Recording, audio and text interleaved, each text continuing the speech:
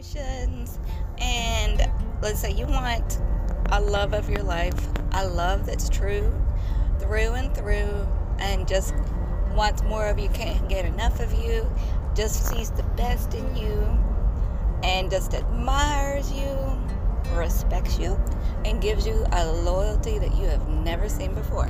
All right, well, now you have it. You have it. And that is the imagination stance I want you to take. You've already got it. It's looking at you. Okay, now you're sitting across from him at dinner, from her at a meal in a restaurant. Okay, so what does that look like?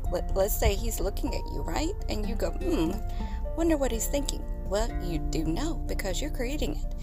And this is the exercise that I want you to start doing. So you're in his mind. You are yourself and you are him or her in this imagination exercise. In this imagination exercise, you know what he's thinking because you know, because it's your imagination. And you are thinking something specific. So I'll help. This will be a starter. It's amazing to see her right now. Look at her subtle movements, the way she moves her head and her hair. Everything about her just delights me.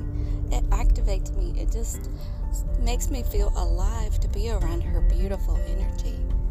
You might not say energy, but anyway, around her. I've never felt like this before. I'm so lucky. How did I find her? And why did it take so long for her to come into my life? Okay, that's an example. Okay, so this is your fantasy, and keep going. So you go ahead and start. You take off with it, okay? Go ahead. It is boundless. All right. What about those little small considerations? Or those amazing, he remembered, but you didn't, that you forgot that you said you mentioned it. He knows that you love sunflowers. And so he got you a sunflower charm, on a necklace. And it's a pretty pendant. Give yourself that in your imagination and feel that, how wonderful it feels, how the happy feels, how fulfilled you feel. Because your mind is going to be an imaginative little machine. And so it's time to give it guidance, because if you don't give it guidance, then what it's going to do is automatically think mean things about you. We don't want that. We want it to know the good things. And so what you're also doing is you're manifesting that you love, because you're in that happy energy, and happy energy attracts happy energy. So try that for me.